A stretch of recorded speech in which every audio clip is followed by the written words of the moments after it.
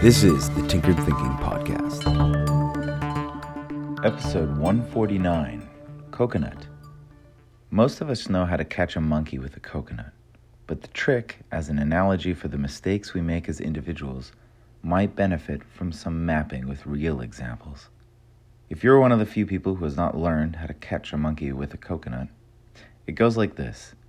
You hollow out a coconut and leave a hole that is just big enough for a monkey to fit their hand through. Then you put some food in the coconut and leave it tethered where a monkey will find it. A monkey will then reach into the coconut and grab the food. But because their hand is holding the food and forming the shape of a fist, the monkey can no longer pull their hand through the small hole. Even when a hunter is approaching the monkey to capture it, the monkey will still stubbornly hold on to the food while trying to pull out their hand. The mistake here is clear and obvious to a human. Just let go of the food, take your hand out, and run away. From our point of view, the problem is a simple mechanical problem that we can see very, very easily.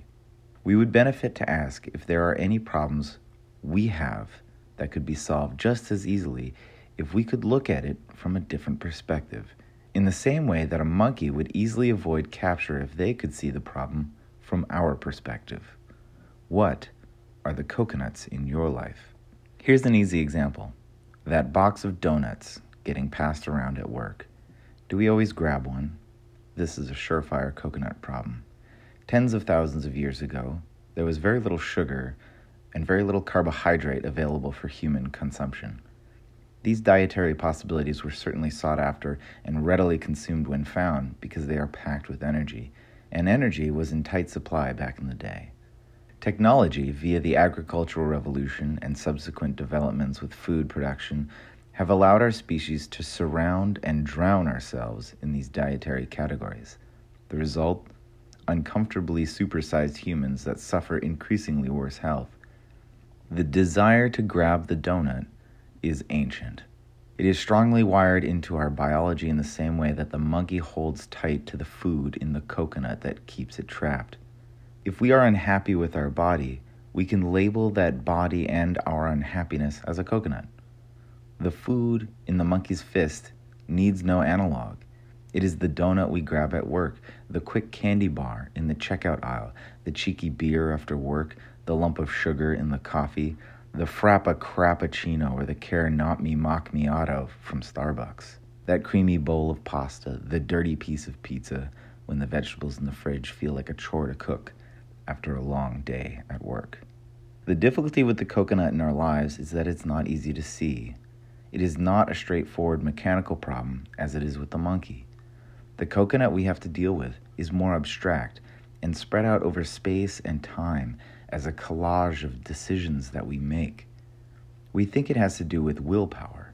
If only we had more willpower, then we could make the better decision every time.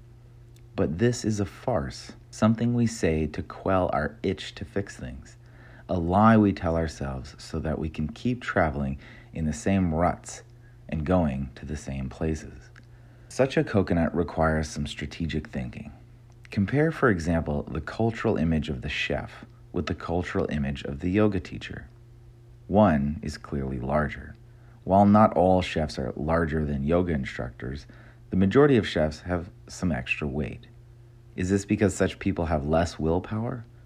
According to the lie we enjoy telling ourselves, that's the answer. But the comparison reveals the true nature of the difference. The difference is the environment. The yoga instructor is more likely to spend time in places and in a general environment where making the better dietary choice is easy. Willpower is not a question. It's a question of what's available. A yoga studio would not last long if it has complimentary pizza and donuts before and after every class. The environment of the chef, on the other hand, is replete with opportunity for poor dietary intake. A chef most likely spends a good deal of time preparing the sort of food that will attract customers to a restaurant. Competition with other restaurants creates a high probability that this food will appeal to our deepest instinct, and the desire to grab the donut is ancient. In summary, the chef is going to be surrounded with foods of high energy density, carbs, and sugar. Constantly preparing and tasting such food is going to have an obvious effect on the body if given enough time.